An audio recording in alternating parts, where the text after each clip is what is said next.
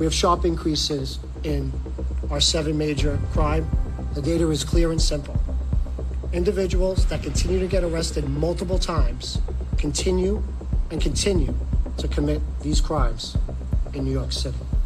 Crime is on the rise across New York City and here on Staten Island as law enforcement officials and local politicians scramble to fight the scourge of criminal activity plaguing the Big Apple.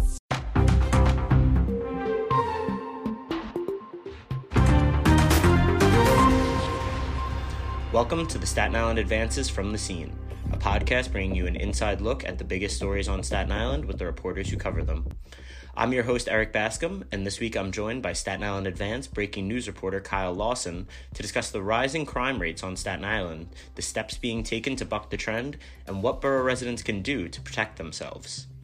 Thanks for joining me today, Kyle. It's great to have you back on the podcast. It's kind of crazy to think that it's been almost a year since we had you on for our first episode to discuss the 2021 Memorial Day Parade. So how have things been going for you since then? Yeah, well, most of my time, I guess, has been spent trying to find a house with my wife and our 3-year-old. So I'll say a year later and, 3 offers in, we've now given up. It's great. The market is completely insane, like everything else, so we're gonna I think we're going to rent for another couple of years, wait for things to calm down. It's funny you say that, actually, because I know we're working on a big project right now kind of about the real estate market on Staten Island and just kind of how crazy things have gotten, how out of control the prices are, how difficult it can be to find what you're looking for. And I know that this is not a problem that is specific to you, and our listeners can definitely be on the lookout in the coming weeks and months for some of the reporting we have coming on that, which should be some really interesting stuff. But I have you on today because, you've written a few articles recently talking about the rising crime rates on Staten Island, which is obviously cause for concern for many of the residents. And I'm curious first, kind of what prompted you to start looking into this? What types of crimes specifically are we seeing more of this year? Yeah, so we regularly check in with the data week to week, month to month. And so, you start to notice certain crimes trending, whether they're robberies or car thefts. And then, we got an email at one point, this was a couple of months ago, from a parent of a teenager who had been robbed on the Staten Island Railway, beaten up pretty badly, and they pulled the kid's earrings out of his ears. It was pretty violent. So that kind of adds a face to it, and from there we started looking into MTA, crimes that are investigated by MTA. So we found there were more incidents on the train, and then started seeing incidents near the train stations. We kind of took it from there. Yeah, and I wanted to talk a little bit about that data you were talking about and about finding that data that shows the increases in crimes, because I think a lot of our listeners may not really be familiar with CompStat, which is the public tool used by the NYPD. So can you kind of give us a brief overview of that system and how reporters like you can use it to track these crime trends throughout the year? Yes, so the NYPD /city has this website. Anyone can access it, and it's dots on a map, and you can see any of the 7 major crimes, and they track it week to week. And so you can see this week's crimes, and then you can see what crime looked like this week last year. And then they have the overall yearly crime. It's a way that the police track crime. It's a way to warn the public about trends that are happening. First, let's talk about robberies, which, according to your reporting, was up nearly 60% on Staten Island from this time last year. So what can you tell us kind of about these rising robbery rates? Where are we seeing them take place? How are they being carried out? As of today, they had updated the CompStat figures. Right now, I think it stands at like 56%. But also Port Richmond had seen a lot of kind of like stick-up style robberies. Sometimes those are premeditated. Maybe a group of kids kind of just go out, looking for victims. Sometimes it's kind of a crime of opportunity, just like 2 kids on a train. Those are the 2 main type of robberies we're seeing right now. And citywide, officials had said recently that, a lot of it's youth on youth, gunpoint robberies. But we've seen victims, ranging in age on Staten Island from from teenagers to up to like 65. Okay, so let's move on from robberies to burglaries, which according to your reporting are being committed at, pretty much the same rate as last year, but we've seen those numbers kind of fluctuate in the past couple of years since the start of the pandemic. First, can you just explain to the listeners the general difference between a robbery and a burglary, because I don't think everyone would necessarily know. And then also, can you just talk to us a little bit about how that rate has fluctuated over the past few years and kind of what law enforcement officials have attributed that to? Yeah, so a burglary technically is entering someone's property without their consent. So whatever crime happens after that, if it's an assault or a theft, that's a separate charge. Robbery is forcibly removing property from someone or using the threat of violence to remove property. And with the burglaries in 2020, citywide shutdown, businesses were left vacant. It was the ultimate crime of opportunity, especially for kind of career burglars who saw this as an opportunity to, gain access to a lot of these places. And Staten Island was hit hard. And then 2021, businesses reopened, life started to kind of return to some normalcy, and they went down. They dropped. Burglaries overall dropped like 30%. Now, 2022, so far, it's a 4% increase from this time last year. So far about even with last year. So not the worst, but there has been some recent incidents, kind of a string of some recent incidents that, are slightly concerning. Can you talk to us a little bit about some of those recent incidents that we've seen here on Staten Island? Yeah, I mean, very recently, just this month, there was a couple of nights ago, someone had smashed through a glass door at a laundromat, made off with like $400. The 120th precinct had put out some images of, we don't know if it's possibly one suspect or multiple suspects, and if we don't know if there's like a pattern here, but I think a Dunkin' Donuts was hit, and a U-Haul center was hit as well. So those are some of the recent ones, and if I remember correctly, the 121 has seen the most. And that's 121 is like the western half of the North Shore and the West Shore. Although a lot of those are coming in like Mariners Harbor, Arlington area. They've seen the most by numbers, but there's been upticks in the 120 and in the 122. On the along the East Shore there. Moving on, one thing that kind of surprised me in reading your reporting is that car thefts across the borough have essentially doubled from where they were last year, which is something I don't think people always think about when they think about major crimes. We think about the assaults, the robberies, the burglaries, the shootings, that kind of stuff. So I'm kind of curious, in your conversation with law enforcement officials, what do they think is fueling this rise in car thefts, and what can Staten Islanders do to make sure their vehicles are safe? Yeah, so once again, it's kind of like the ultimate crime of opportunity. It all kind of started in 2020 when cars were parked outside more. Teens and young adults either weren't in school or weren't working. That was part of the problem. There were groups of people coming from like Brooklyn or even as far as the Bronx in some cases, and take mass transit in, stealing a car, driving the car, just kind of a joyride, driving the car home, dumping it somewhere, sometimes driving that same car back to steal another car and just swap. So that's been part of it. And then the other is these one or more crews from New Jersey, from like the Newark area, who a lot more professional, has seemed like, they come in, they're looking for high-end vehicles, Range Rovers, Mercedes-Benz, BMWs. And we've been told that they drive those back to Jersey. They either sell them to a middleman and then they get shipped overseas for a profit, or they're tied in with a ring of people who were getting them shipped over. There was recently a bust actually in New Jersey. Several people were arrested, ranging in age, from like early 20s to like their 40s. One of the guys in his 40s was charged with fake documents, and he basically had a fake document mill, kind of at his property. So that's the more sophisticated. It looks like they're probably shipping them somewhere, getting profits for them. And then, these things with the paper license plates, it's made a lot of crime easier to carry out. They've kind of gotten a handle on it at this point, but for a while there, it was like, if anybody slaps any type of fake paper license plate on their car, it could be stolen, it could be whatever. Nobody knows. But the way to stop it, this is coming from police, obviously, and they've said it over and over and over again, and this is nationwide too. The way to stop it is to lock your car and take the key fob out, take the key fob inside with you. I don't want to give a number on it, but it's a very good chance it's not going to happen, if you just do that. So yeah, a large a sizable percentage of the incidents are just that, cars being left unlocked. We'll be right back. The Mayor of Maple Avenue is a powerful multi-part podcast about Sean Sinisi, a victim of former Penn State football coach Jerry Sandusky, who was arrested 10 years ago for numerous child sexual abuse charges.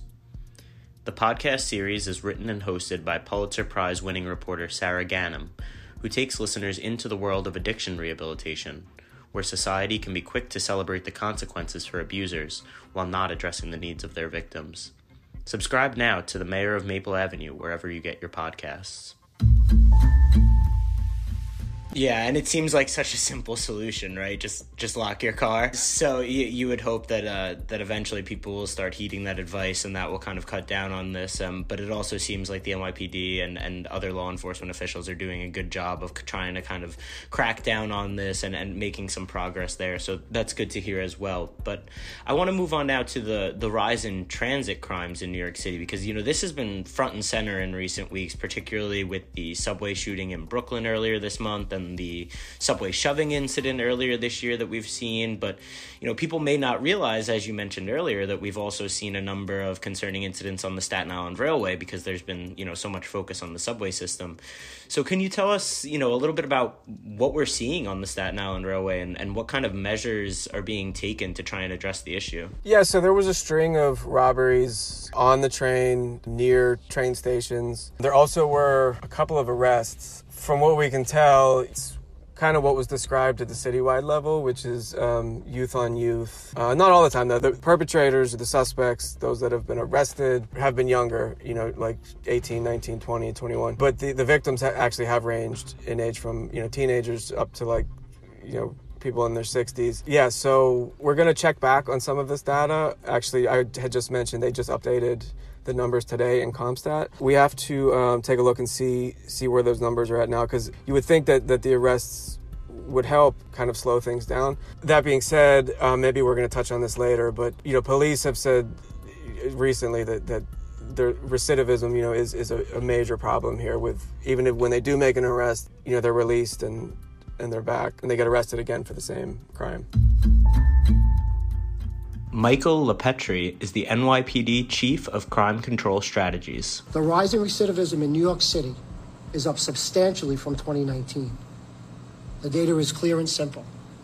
Individuals that continue to get arrested multiple times continue to commit these crimes in New York City. I want to give you a statistic. 91 people, 91 in a short 3-month period, have been arrested for 3 or more burglaries this year. Those 91 people account for 37% of the burglary arrests that happened this year. That's recidivism.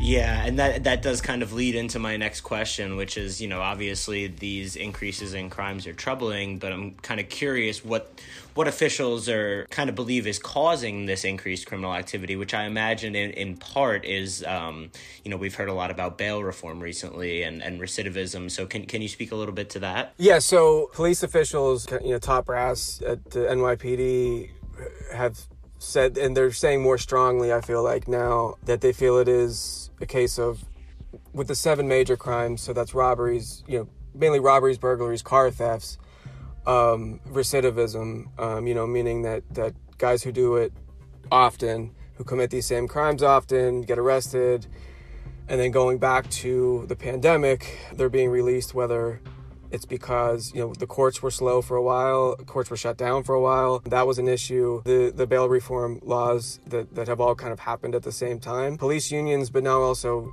police officials have been kind of hammering that point, that they need help from Albany with bail reform to try to get, some of these repeat offenders so that they're kept behind bars. There's still, a lot of pushback from progressive Democrats in Albany, social activist leaders, Jumaane Williams, public advocate in New York. They're pushing back on some of these bail reform changes, basically saying that part of the problem to begin with in terms of why crimes are committed and the socioeconomic issues that lead to crime, part of that problem was the cash bail system.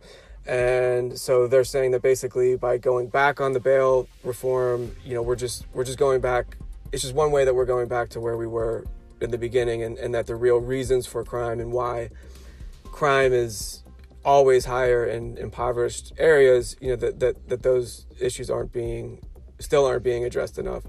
So that's kind of the back and forth, and the governor is moving towards, and already has made has announced some tweaks to the bail reform. Yeah, so we've talked about a lot of what people are looking to do from a policy perspective in terms of the bail laws, and from the federal level trying to stop the flow of guns. But has the NYPD themselves announced anything in terms of measures that they're taking in kind of their day-to-day operations to try and fight back this increase? Yeah, so they've talked about a lot of arrests. At a recent press conference, one of the top NYPD officials had mentioned that he said he went back and looked at years in the past that had similar crime rates to compare to this year, and he said based on that, the arrest rate was up, which he said is promising. And with that, the department just rolled out this new anti-gun unit, neighborhood safety teams, including on the North Shore on Staten Island, part of the North Shore. So they're big on that as well. And they also,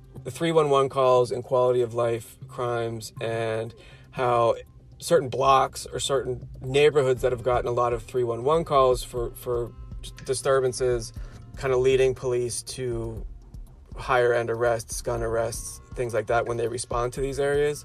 I think when you're talking about addressing quality of life and what constitutes a disturbance and that sort of thing, I think it's starting to get into the territory where like some of the social justice activists and get a little bit nervous, because their thing from the beginning was they don't want to go back to kind of the stop and frisk situation, and some of the issues that data had shown were there. But on Staten Island, the 120th precinct has promised that is not the case, that these are this is precision policing, and they're using technology to do that. They're using social media. They're using lots of things that weren't around in the stop and frisk days to specifically target guns and get guns off the streets. So they've been big on this new unit. They've been big on what they've said has been an increase in arrests, and then also calling for help, with bail reform, with trying to stem the flow of guns into New York City. Yeah, and so as a breaking news reporter, I'd imagine that more crime kind of equals more work for you and your colleagues. So, since you've been at the Advance for a number of years now, I'm curious if you've actually been feeling the effects of these rising crime rates in kind of your day-to-day work. Have you been being sent to more crime scenes, speaking with more officials, kind of digging into the data more? How has this kind of impacted your day-to-day reporting? It really just shifts what I'm doing, throughout the day. So if it wasn't an increase in robberies and burglaries, I'd probably be looking into maybe something more in-depth, maybe a specific crime that happened and why did that happen, or maybe an ongoing crime that police are still investigating. It's just kind of changed what my day looks like a little bit. It's just more time spent on tracking the data and paying attention to what police are saying and what government officials are saying, how they want to address it. So yeah, it's not really more busy, just different. That's interesting, because there would be times where you're able to kind of work on these longer term stories, analyzing the trends, or maybe you're doing a follow-up story, speaking to a victim of a crime that's, kind of more in depth. But I would imagine if there is more crime happening on a regular basis, you guys get sent out to those crimes to cover those. So it's almost like, another crime pops up and you have to go cover that before you're able to do the follow-up on the previous one or whatever. Not to say that we're neglecting any type of work that we would normally do, but it's just the more things there are to cover, you're kind of jumping around from spot to spot, as opposed to being able to really dig in deeper on some of the crimes, I would imagine. Yeah, and this is Staten Island. You think about Brooklyn, parts of Manhattan or the Bronx. The outlets that cover those are larger. They have more people, obviously. But I think about that a lot. I'm like, yeah, sometimes it's hard enough here. And it is frustrating, because you want the public to be aware of everything and to try to have some understanding, of why something happened. I know that puts me at ease, if there's a shooter out, on the subway and it's the more information, the better, so. So it can get frustrating for sure. Yeah, definitely. And, before we go, we spoke a little bit about what police and lawmakers are doing to try and reduce these crime rates. But I'm curious, what can Staten Island residents do on their own to try and stay safe and avoid any of these troubling incidents? Yeah, so in terms of the robberies, it's kind of the basic tips that are put out there, regularly by police. Headphones can be a problem, if you're listening to, if you're on the train or if you're walking alone, you're in a dark area, if you're taking mass transit, be careful with headphones. You could become a target. They always say carry a fake wallet to hand over if someone robs you. Be aware of your surroundings. Recently, police had just put out some tips even on calling 911. If you're a witness to a crime or if you've just been victimized, just things that to remember, because when you're in the middle of something like that, you're in shock and it's kind of hard. So, the location is obviously the number one thing. Location and whether anyone's hurt, and if you need police or medical or what. So those are some of the things. The Twitter accounts are really good. Each police precinct on Staten Island has a Twitter account, constantly posting ways to keep safe in terms of robberies and car thefts. Again, lock your doors. Take your key fob, lock your doors. That's the best thing you can do. These recent string of burglaries have been commercial, so residential burglaries haven't been too bad. It seems like recently. So, but there are some things you can do there, obviously, to protect your house. So follow those guys on Twitter, and that's always a big help. All right, great. Well, thank you so much for joining me today, Kyle. I really appreciate it. Keep up the great work, and I look forward to having you on again soon. All right, thank you so much, man. I appreciate it. Thank you for listening to the Staten Island Advances from the Scene. If you like what you've heard, please make sure to rate and subscribe wherever you get your podcasts, and visit silive.com for the latest on all these stories and more. Thank you for supporting local journalism.